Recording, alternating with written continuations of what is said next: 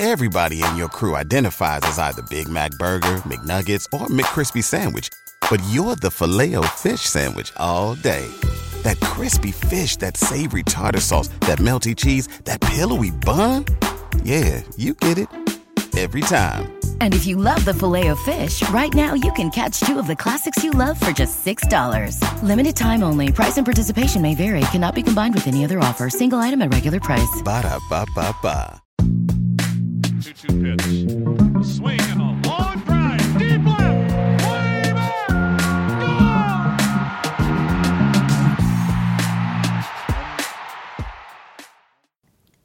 Hey everyone, another Baseball America playoff podcast. JJ Cooper, Carlos Collazo joining you after a wild and fun and long and impressive and most importantly a Monday of Division Series games where we could have had 4 games that were all clinchers and we came out of Monday with 3 different series continuing on. So yes. Only one. Including 2 Game 5s. Including 2 Game 5s. Both NL series, I would say, again, LDS series are generally ones that are not remembered as the greatest playoff series of all time. But I would argue that both of these National League Division series have been excellent so far. Yeah.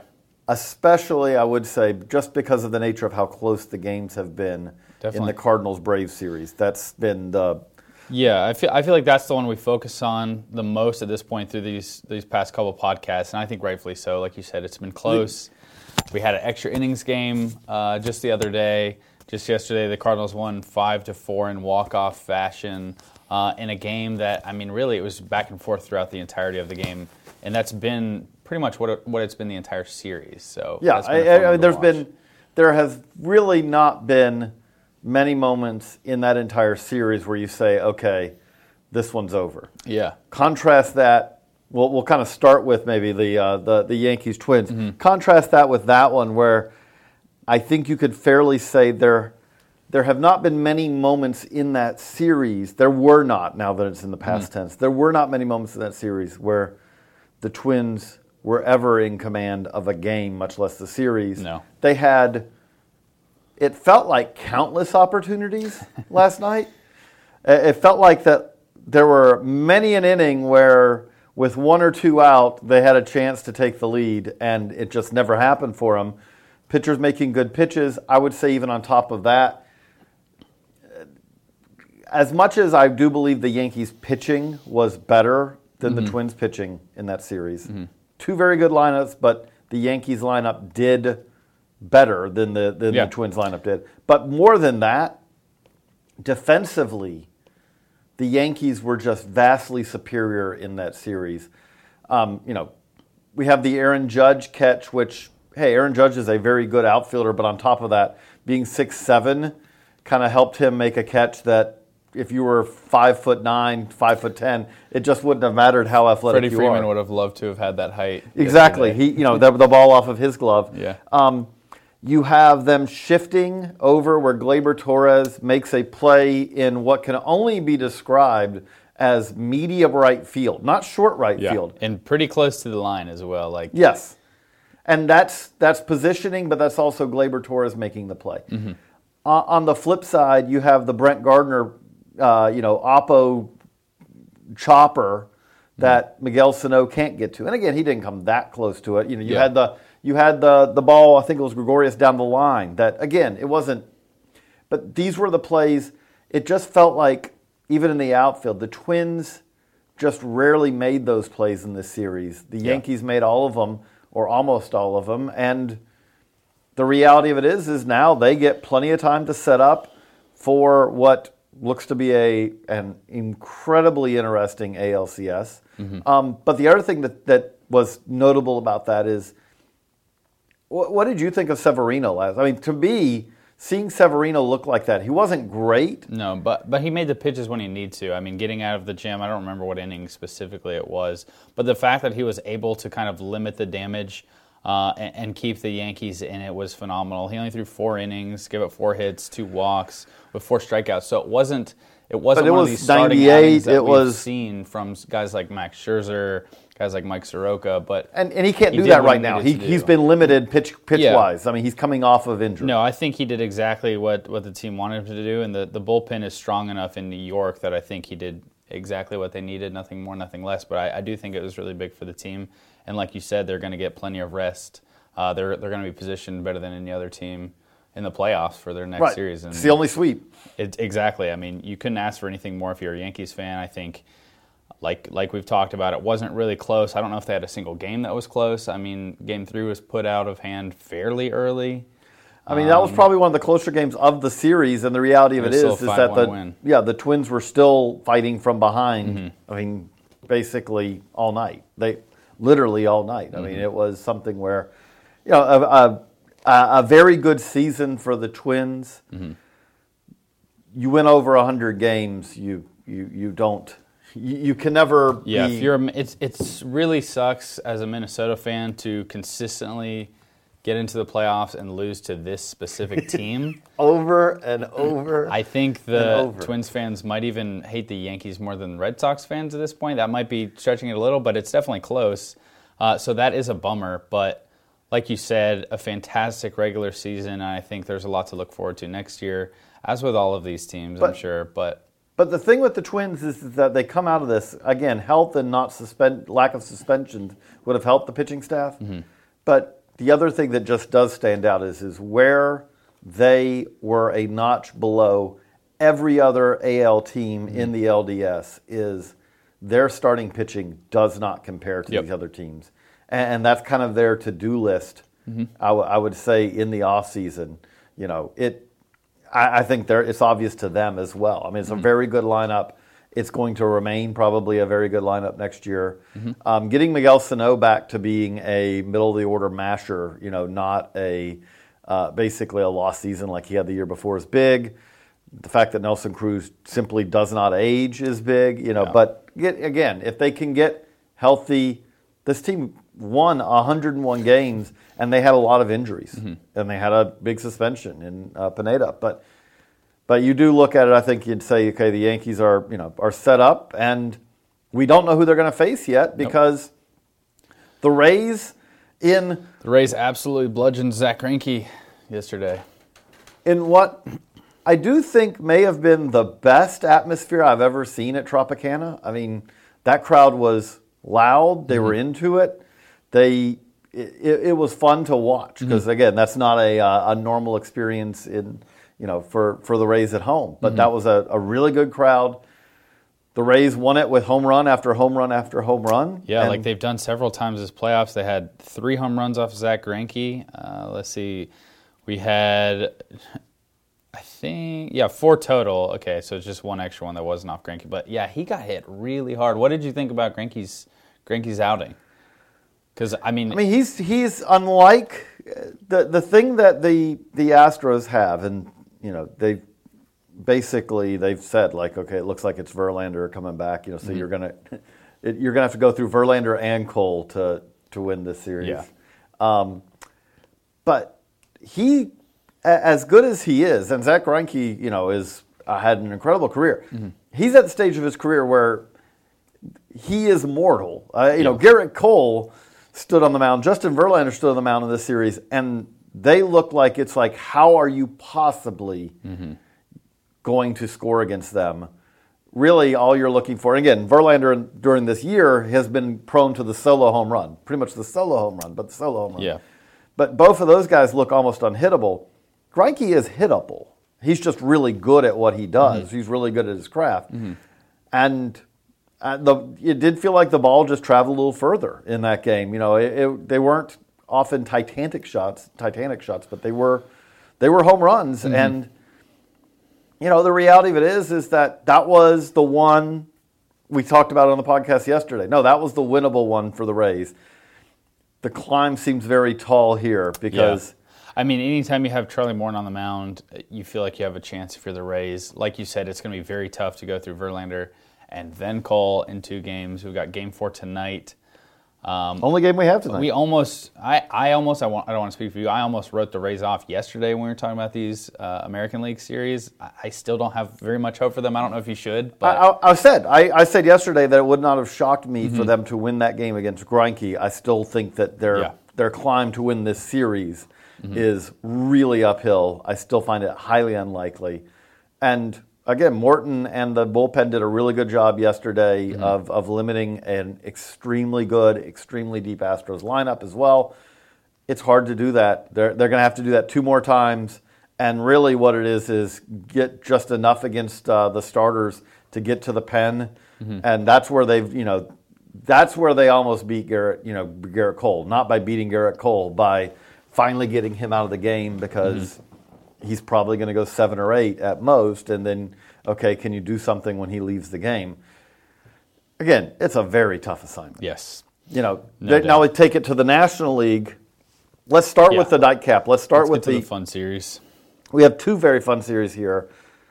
This is exactly really how the Nationals kind of, I think, drew things up of how they could do damage in the playoffs, which is we're going to have a pitching staff that makes it really, really hard. Our starting pitching is going to make it really hard to beat us.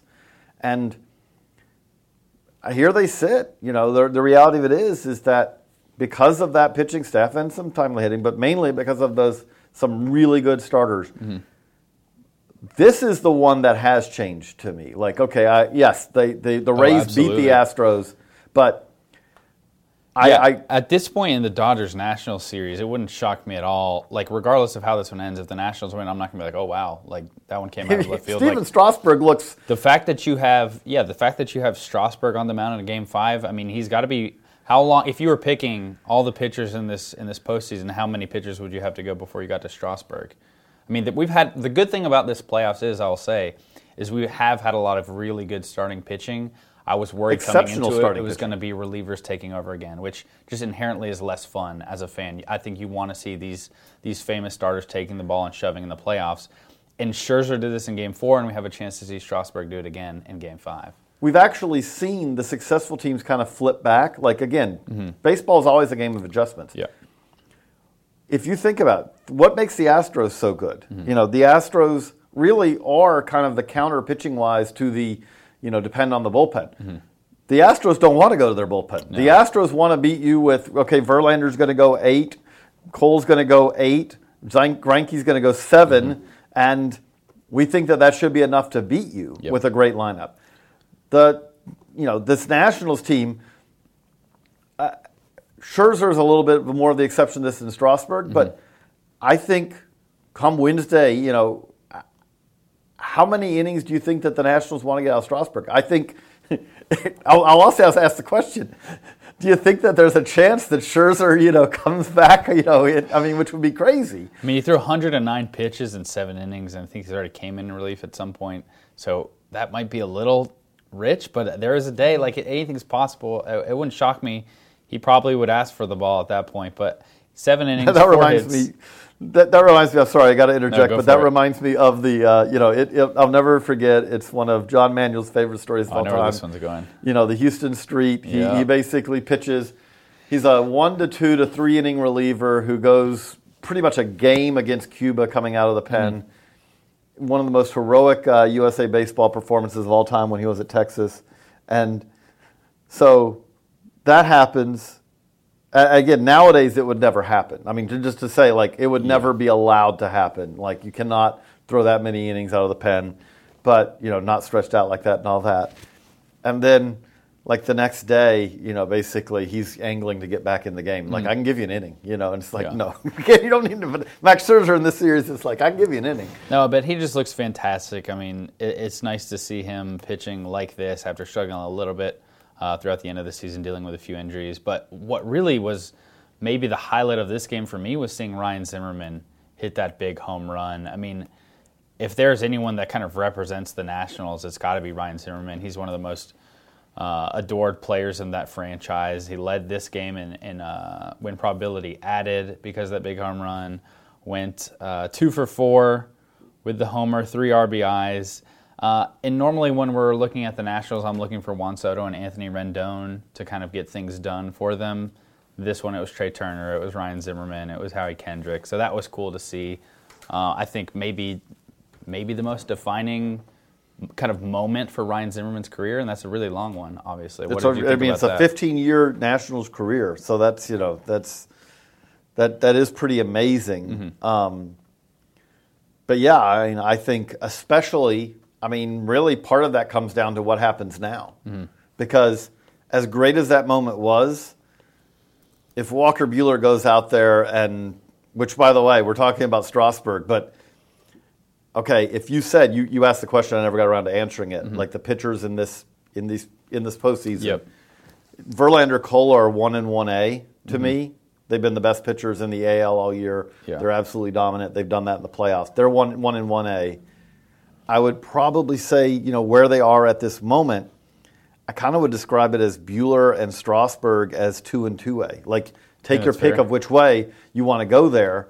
Buehler, what opposing batters have hit just .056 against him. That's the batting average. 8 strikeouts in 6 innings. So again, this is a ace versus ace matchup with a season on the line, and I don't think you can ask for much more than that. And the thing about it is that okay, we do not get that in the Cardinals-Braves series, but in some ways we do. Jack Flaherty undoubtedly has turned himself into the Cardinals ace. Again, very good pitching staff, and that this has also been a series where the starting pitching has been generally excellent, and the relief pitching has been generally abysmally awful. Yep. But Mike Foltynewicz has not had that as a season, but he did show flashes of it down the stretch, and he was exceptional in his first start in this series. Foltynewicz is one of 6 pitchers, along with Buehler, who we mentioned, one of 6 starters, I should say, in the playoffs, who hasn't allowed a run. So you got to be happy with that. His first start was excellent. It was fantastic. It was 7 strikeouts over 7 innings. I think he gave up just 3 hits, and again, no walks, no runs. So both of these pitching matchups are going to be fantastic.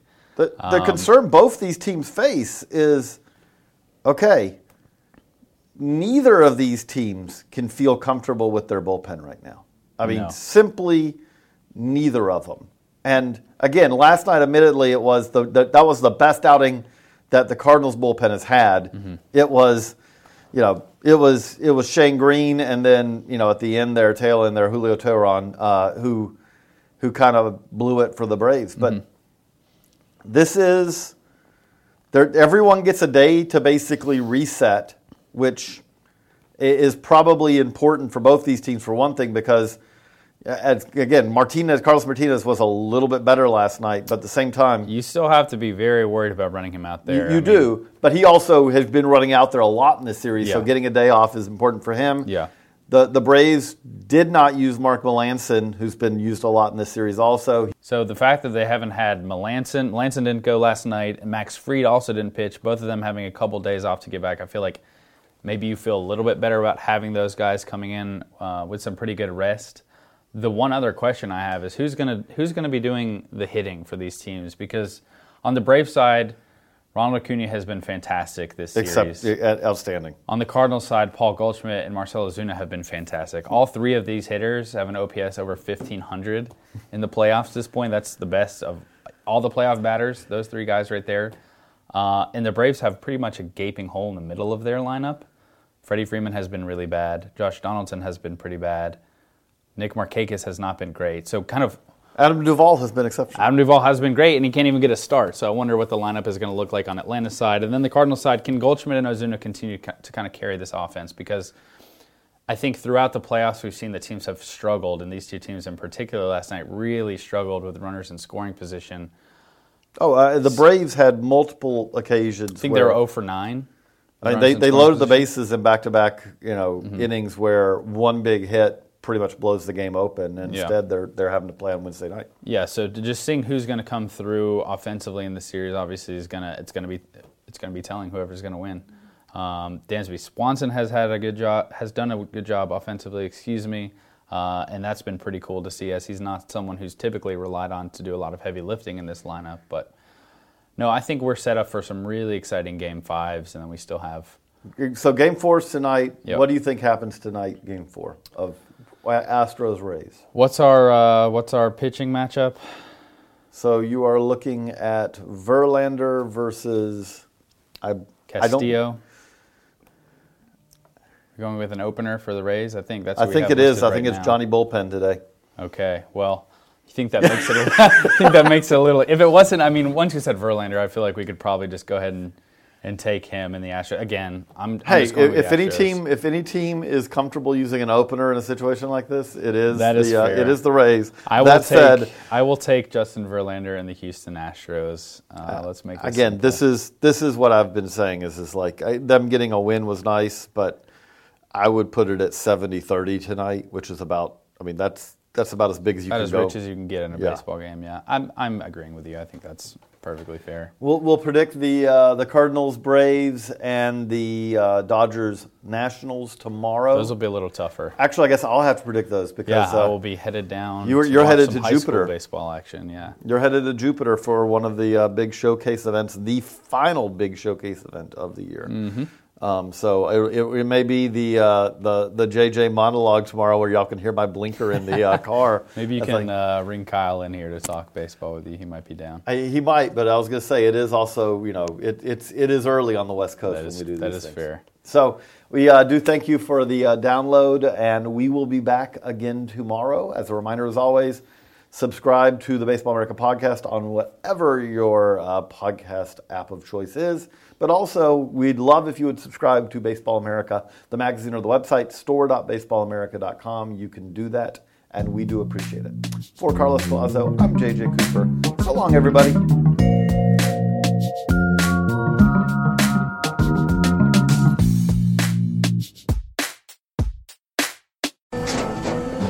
After the end of a good fight, you deserve an ice-cold reward. Modelo is the mark of a fighter. You've earned this rich golden lager with a crisp, refreshing taste. Because you know, the bigger the fight, the better the reward. You put in the hours, the energy, the tough labor.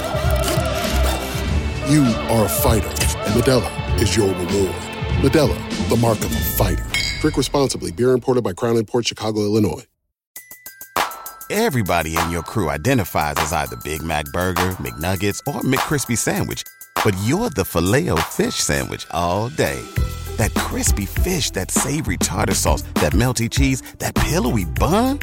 Yeah, you get it.